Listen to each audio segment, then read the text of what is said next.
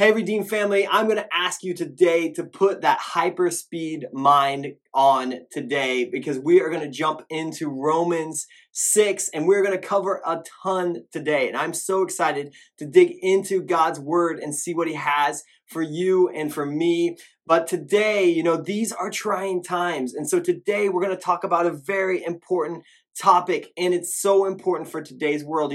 We're facing the possibility of war that spills into even more of Europe. We see rising inflation. We see brokenness all around us. We see the remnant of God's church in the West, and we might be at a place where like, God, what are you trying to do? And today, I believe that he has a word specifically for us. And today we're going to talk about identity. Now, this is a hot topic in today's world, and we are not going to get into sexual identity or gender identity or anything like that. But today, I believe that Paul is going to be talking to us as believers, and he's going to say, this is about our identity as believers. And I think it's going to bring a lot of clarity to how do we live in this world as believers. And so as we dig into Romans 6, we are going to be looking at what Paul says about identity. And I believe that Paul shares one of the most important facts about ourselves in these passages. He shares one of the most important facts about humanity, about us, about you and about me, about believers that we have to believe about ourselves to get this faith walk right. And so today we are going to talk about it. And so a couple weeks ago, we talked about in Romans 4, if you remember, we talked about how everything flows out of our faith. And so as we continue this series called Finding Freedom, we understand that we all desire freedom. And what we're going to see is as the world gets tougher, as it gets more anxious, as worry kind of rises up within us, we desire freedom. And in our innermost being, God desires freedom for us as well. And it's as important now as ever. And today we are going to talk about how freedom flows out of our identity. And this is so important for us because today, in today's world, we need to be non-anxious presence. We need to come into the world without worry and we need to come in with freedom so that we can fully live the way that God intended us to be. So when I was thinking about identity, I was thinking about my high school years. I want you to place yourself in your high school shoes. I want you to go back to the high school years. I am actually up for my 20th high school reunion, which seems crazy, as I'm sure everyone always feels when you get to the 20-year mark of your high school reunion. But it made me think about myself in high school. And I went through so many different identities. I went through this preppy stage. I don't know if that's a thing. I'm a child of the 90s. And so I went through the preppy stage and I had the popped collar. I had the puka shell necklace. I don't know if anybody can relate to that. And then I went through this weird skater stage. Now, keep in mind, I grew up in the cornfields of Indiana and I was wearing DC clothes and I was thinking that I was going to be a skater, even though I never even learned how to ollie. And then that transitioned into this weird punk stage where I rocked the faux hawk. I was listening to punk music. I had my pierced ears. Matter of fact, little known fact about Kurt, small town Indiana, I was in a band called Bid Farewell. We were a punk band, and thank God that the internet didn't exist really back then because none of our music's on Spotify. And I'm sure it was terrible. Although at the time, I thought we were going to make it big. Now, I also then went and I transitioned there to some hippie stage. I don't know if any of you grew up in the hippie era. I thought the hippie thing, I didn't shower. I didn't wear shoes. And I just think about what my mom must have thought about me. And she's probably glad that I turned out the way at least halfway decent based on my high school years. But identity and searching for identity from 14 to 18 is such a wild ride for each one of us. But some of us are still trying to find our identity now. And it holds us back from the true identity of what God wants us to be. And so maybe it's that you're in a relationship or not in a relationship. Maybe it's that you find yourself striving to be the best husband or wife that you can be. Or maybe it's that you're single and maybe you find your identity in that. Maybe it's playing the field, or maybe it's like this deep desire to that and this fear that you will never be in a relationship. You know, for us that are parents, maybe we find our identity in that and being a good mother or a good father. And we find ourselves finding our identity on how well our kids do in school or how well they do in sports. Or maybe it's your class or your gender or your race, or maybe it's the political party. So many of us identify as in our political parties now, but God desires so much more for us. And so now we find ourselves in Romans. And like we talked about, we were in the courtroom. And God was saying, hey, there is a wrath and you will be judged. And he moves us into the family room. And we find ourselves in the family room right now as we look at that, as we continue our journey. And as we talk about this thing in Romans, we see that Paul is going to remind us that our identity is all about these two words, in and with. And so let's dig in. Now, Paul is going to ask two important questions in Romans 6. And the first one is Romans 6:1. It says, what shall we say then? Shall we go on sinning so that grace may increase? You know, under this first question, he's going to make the argument that of course we don't keep on sinning, because we have to understand that our identity is in and with. But of course, whenever you see a question, you got to go back and say, okay, what question is he answering, right? And so we got to go back and we got to say, okay, the first question is, what shall we say then? We have to go back and look at what Paul said before. And so Paul has been setting up this letter. And in Romans 1 and 5, we talk about this all the time. He's saying we are all sinful. We all fall short. We are not justified by our works, but instead our faith makes us righteous. And so now, as we see this question in 6:1, we go back to Romans 5. And I'm going to read the second half of Romans 5. Eddie did an awesome job on the first part of Romans 5. I encourage you, if you have not watched that, to go watch it, because Eddie was straight fire last week. But hey, the second part of Romans 5 is so important for us to understand. You know, in Romans 4, if you remember, Paul brought up two kind of heroes of the faith, right? He brought up Abraham and he brought up David. And now he's going to bring up Adam. And so he's got it all covered as far as the Hebrew text. I mean, he's really digging it deep for us. And so he's going to bring up Adam. He's going to say, this is the first human and the first biblical character. And from that, so much happened. And so we're going to look at this. Romans 5:12, it says, therefore, just as sin entered the world through one man and death through sin, and in this way, death came to all people because all sinned. Adam's name can be translated as humanity, right? Adam, like all of us, chose selfishness and chose sin. And so all of us now face God's judgment because we've become slaves to sin's influence, and it leads to death. And so now as we jump into verse 15, we're going to see that Paul is now going to bring in Jesus, and he's going to be calling him this new Adam. He's one that lives in faithful obedience to God rather than against God. And we see this, that Jesus is offering his life as a sacrificial gift. And Paul's going to say that Jesus stands there, and now he's the head of this new humanity. So verse 15, but the gift is not like the trespass. For if the many died by the trespass of the one man, how much more did God's grace and the gift that came by the grace of the one man, Jesus Christ, overflow to the many? Nor can the gift of God be compared with the result of one man's sin.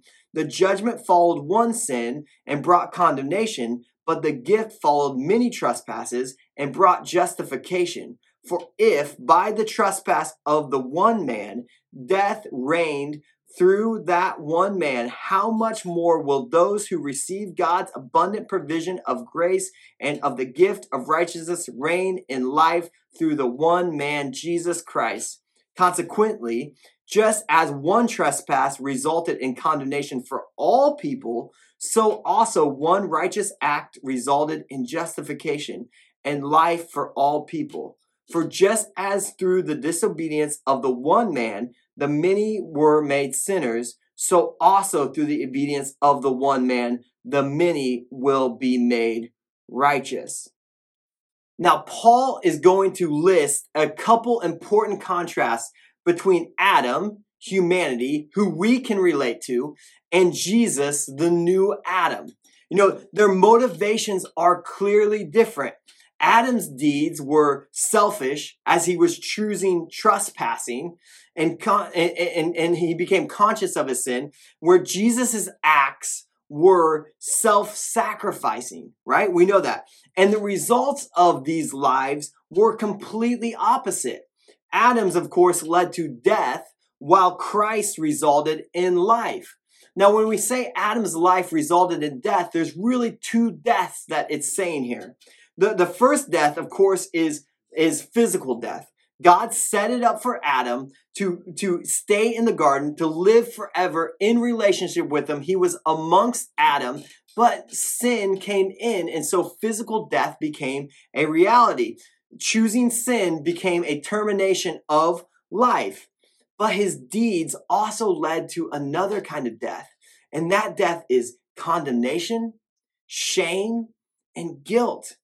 And so what we see is that that's the life that Adam, because of the one act it led to. And it was really two deaths, physical deaths and condemnation, shame, and guilt. But Christ's life, Christ, he reigns in life. And in Christ, there is no condemnation, but rather justification through faith. It says it right here. Paul is saying that the results of just one trespass was condemnation, but the results of just one act was justification. And this disobedience of one man led to many sinners. That's all of us. But through the obedience of one man, all who believe will be made righteous. We're in right standing with God because of the act of Jesus Christ. Even though Adam was told that he would enjoy blessings, that if he just obeyed God, he ultimately chose to disobey. But Jesus, the second Adam, he would face a painful death, and yet he obeyed and walked in obedience even to the cross. And so we see this. The power of sin is so strong. Adam is in the perfect garden, in relationship with God, and yet sin is so tempting that he risks all that he has for this. And have you ever had that? Have you ever been in a season of your life where you're like, man, things are going so good, my relationship with God is so good, and yet sin still creeps into your life, and it's like, what is going on? Many of us can relate. We've been in this great place, but we're still find ourselves in this sin.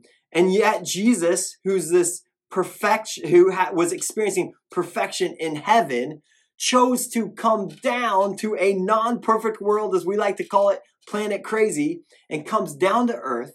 He has no place to lay his head, says it in the gospel, and yet he then dies a torturous death.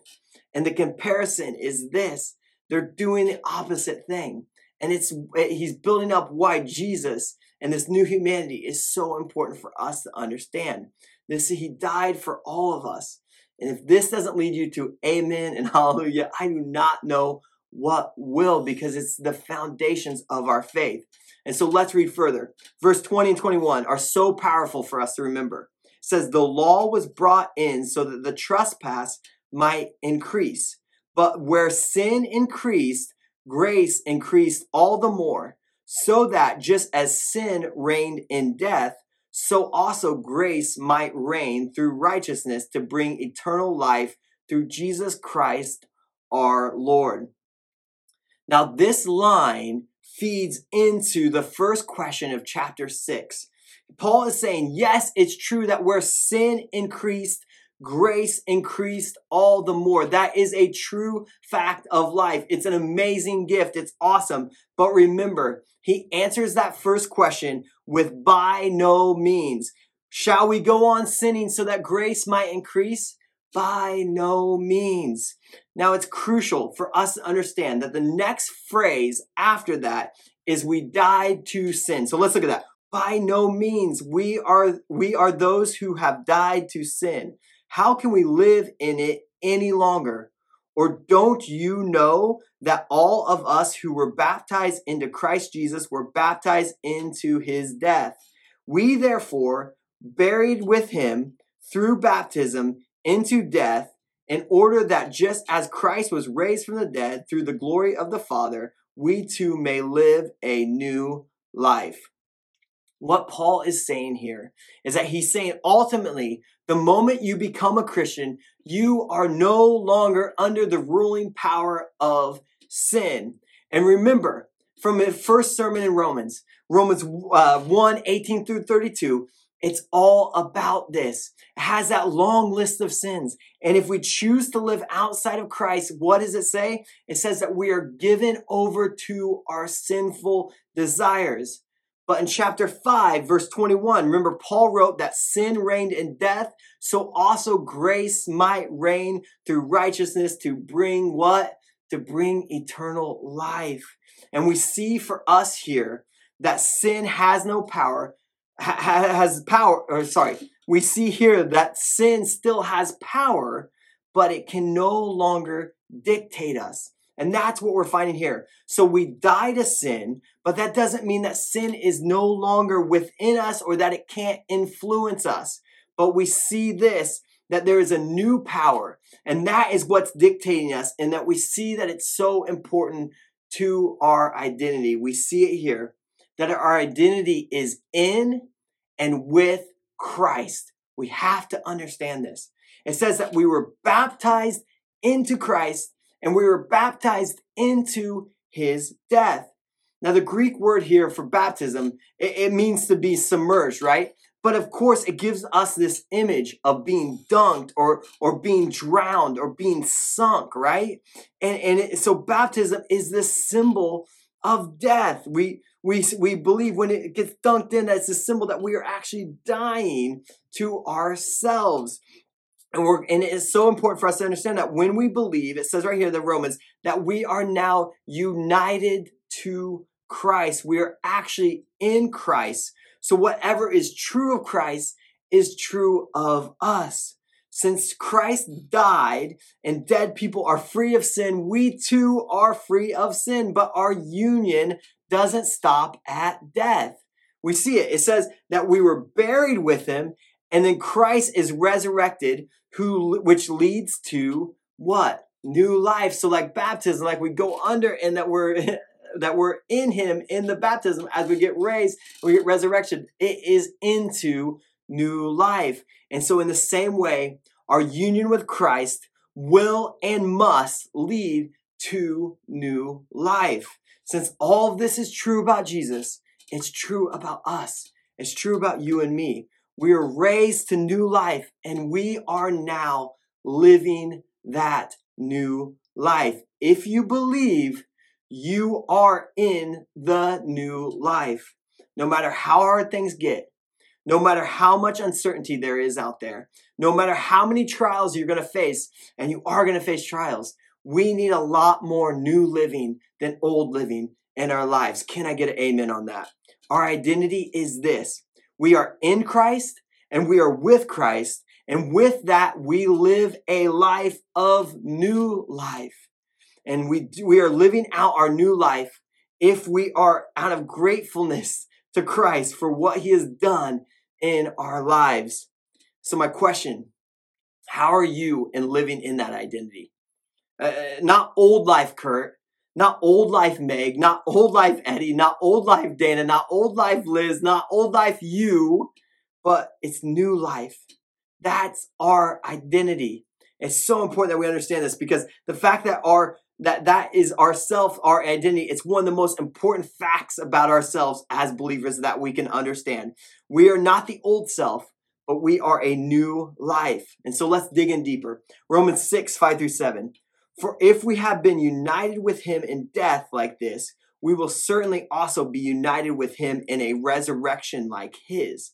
For we know that our old self was crucified with him so that the body ruled by sin might be done away with, that we should no longer be slaves to sin, because anyone who has died has been set free from sin. Our old self was crucified with him. What does that mean? Crucified simply means it's killed. It's gone. Paul is saying that our old self was killed. Our old self is dead and gone. Our old self, our old ego, our old way of thinking, our old selfishness, our old wandering, fill in the blank, our old whatever. It's gone. It died, and anyone who has died has been freed of sin. And so sin may remain, right? We know that like sin remains, and there might have a lot of strength. There might be a lot of temptation that still happens. But can you all agree that we need a lot more people with the old life gone and new life people? This is our identity. So for us, when we sin, we have to understand that we are working against our identity. When we sin, we are working against our identity. It's working against our new life. So when we sin, it's because we aren't fully realizing who we are now. And we're forgetting that we died with Christ and we have been resurrected with him. And the old self is gone. And now we simply have the new life. When we fully live like this, we now live in the new life. And when we fully live like this, we are united in his death. And we fully live like this, we are united with him in his resurrection. And this will change your life. This will change your families. This will change your relationships with others. This will change your relationship with your husbands and your wife. Husband and wife. This will change your relationship with your kids. This will change your relationship with your work. This will change your relationship with the church. This will change your relationship with everything. And we are set free from sin. Now, freedom. Think about this. I want you to put your place, and for this next section, I want you to put yourself in a place where you think about the freest you could ever be. For Meg and I, it's really simple. For Meg, it'd be out in the Olympic Mountains. For me, it'd be at Mount Rainier. Those are our two things. That's our biggest disagreement in a marriage is, do we want to hike at Mount Rainier or do we want to hike on the Olympic Peninsula? Both good options, by the way. But we would be free. It would be a sunny day, running through the fields and the mountains all around us. 100%, that would be for Meg and I. And so think about what freedom, like what image. I mean, I just pray that the Holy Spirit would just come with an image of what you in complete freedom would look like. And I want you to think about that because we are set free from sin. You know, Liz just did drop 5 and she did it on Romans 5. And she talked about the importance of peace with God. And she brought up this great example.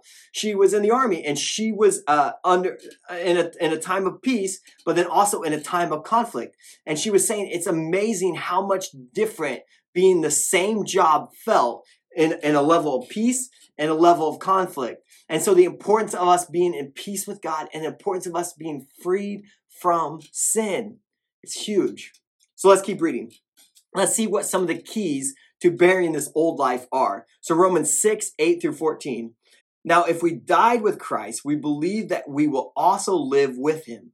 For we know that since Christ was raised from the dead, he cannot die again. Death no longer has mastery over him.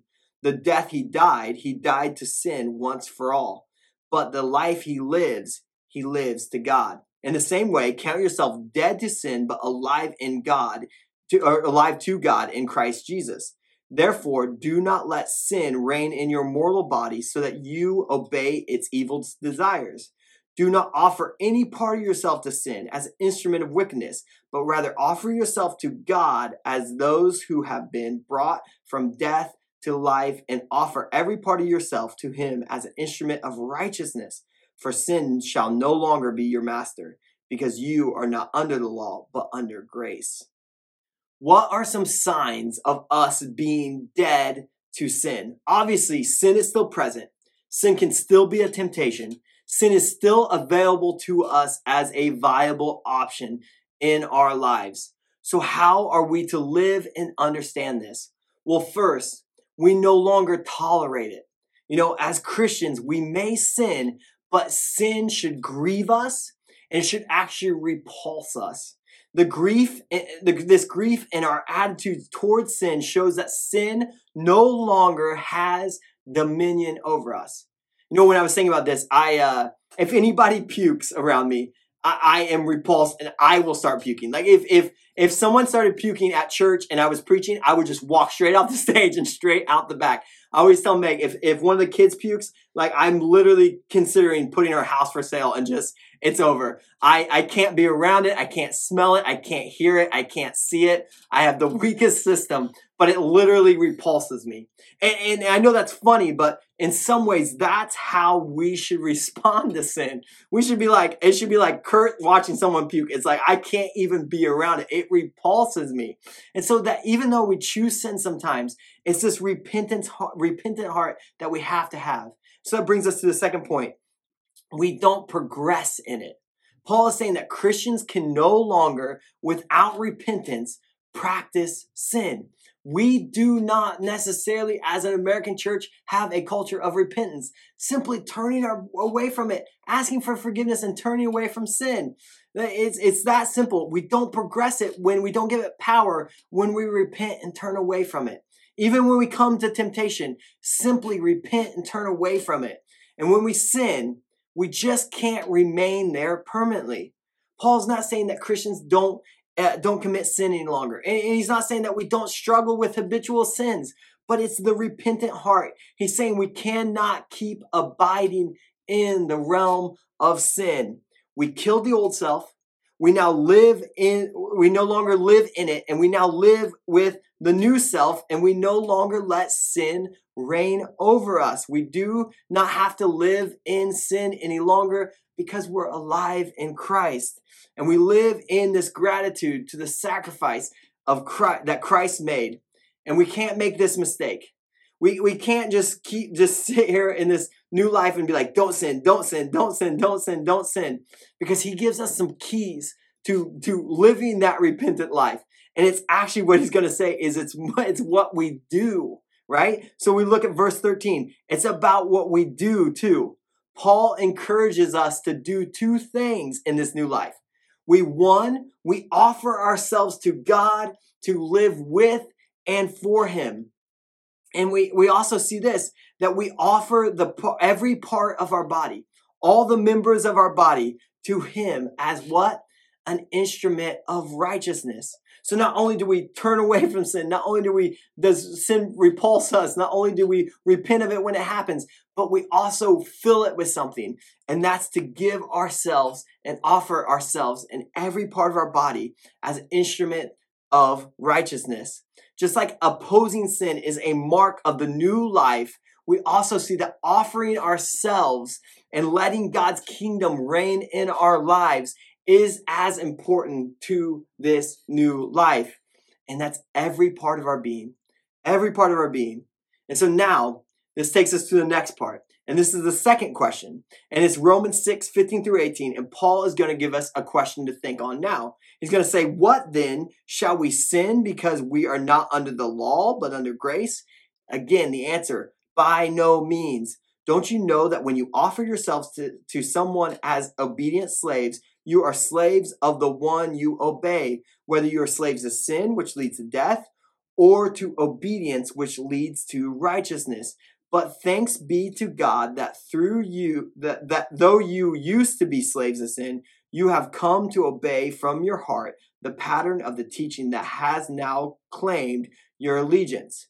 You have been set free from sin and have become slaves to righteousness.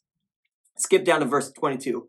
But now that you have been set free from sin and have become slaves of God, the benefits you reap leads to holiness, and the result is eternal life. For the wages of sin is death, but the gift of God is eternal life in Christ Jesus our Lord.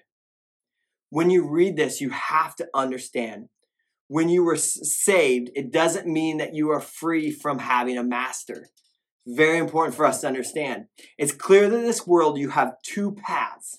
You can either be a slave to sin or a servant of God. And here's the truth. You can't be neither and you can't be both. Think about that. You can't be neither and you can't be both. Everyone is a slave to something. It says it here. We all sacrifice our lives to something. But sin leads to death. And a servant of God leads to what? Being a servant to God leads to new life. Sin to death, servant of God to new life. When someone says that they don't want to be a Christian because they want to be free, it's very interesting that they would say that. Because no matter what, it might feel a slice of kind of freedom, but ultimately it leads to destruction and death. And many of us, before we were saved, we can understand that. Many of us might have people in our lives that you can see it. They feel freedom, but man, you see destruction and death coming their ways. You might feel free in a small sense, but in every other way, they become slaves to their sin. If we choose not to obey God's law, we see we become slaves to lust and bitterness and pride and selfishness and ego and materialism, and just the list goes on and on. It leads to death because we start seeking things that are not of God, but instead when we become a servant of God, it's the complete contrast. Verse 22, the benefit you reap leads to holiness, and the result is eternal life. When we live this new life, when we are a bunch of new people living out this new life, think about that. When we offer ourselves as a servant, when we find our identity as a servant of God, this is where our obedience grows and the church starts looking a lot more like God intended it to be. And so does the fruit of the Spirit. So important for us to say. We become a church of a bunch of dead old self people and a bunch of new life people. And we see that it's full of love, that's full of peace, that's full of joy, that's full of gentleness, that's full of self-control, that's full of kindness. This is what living free looks like.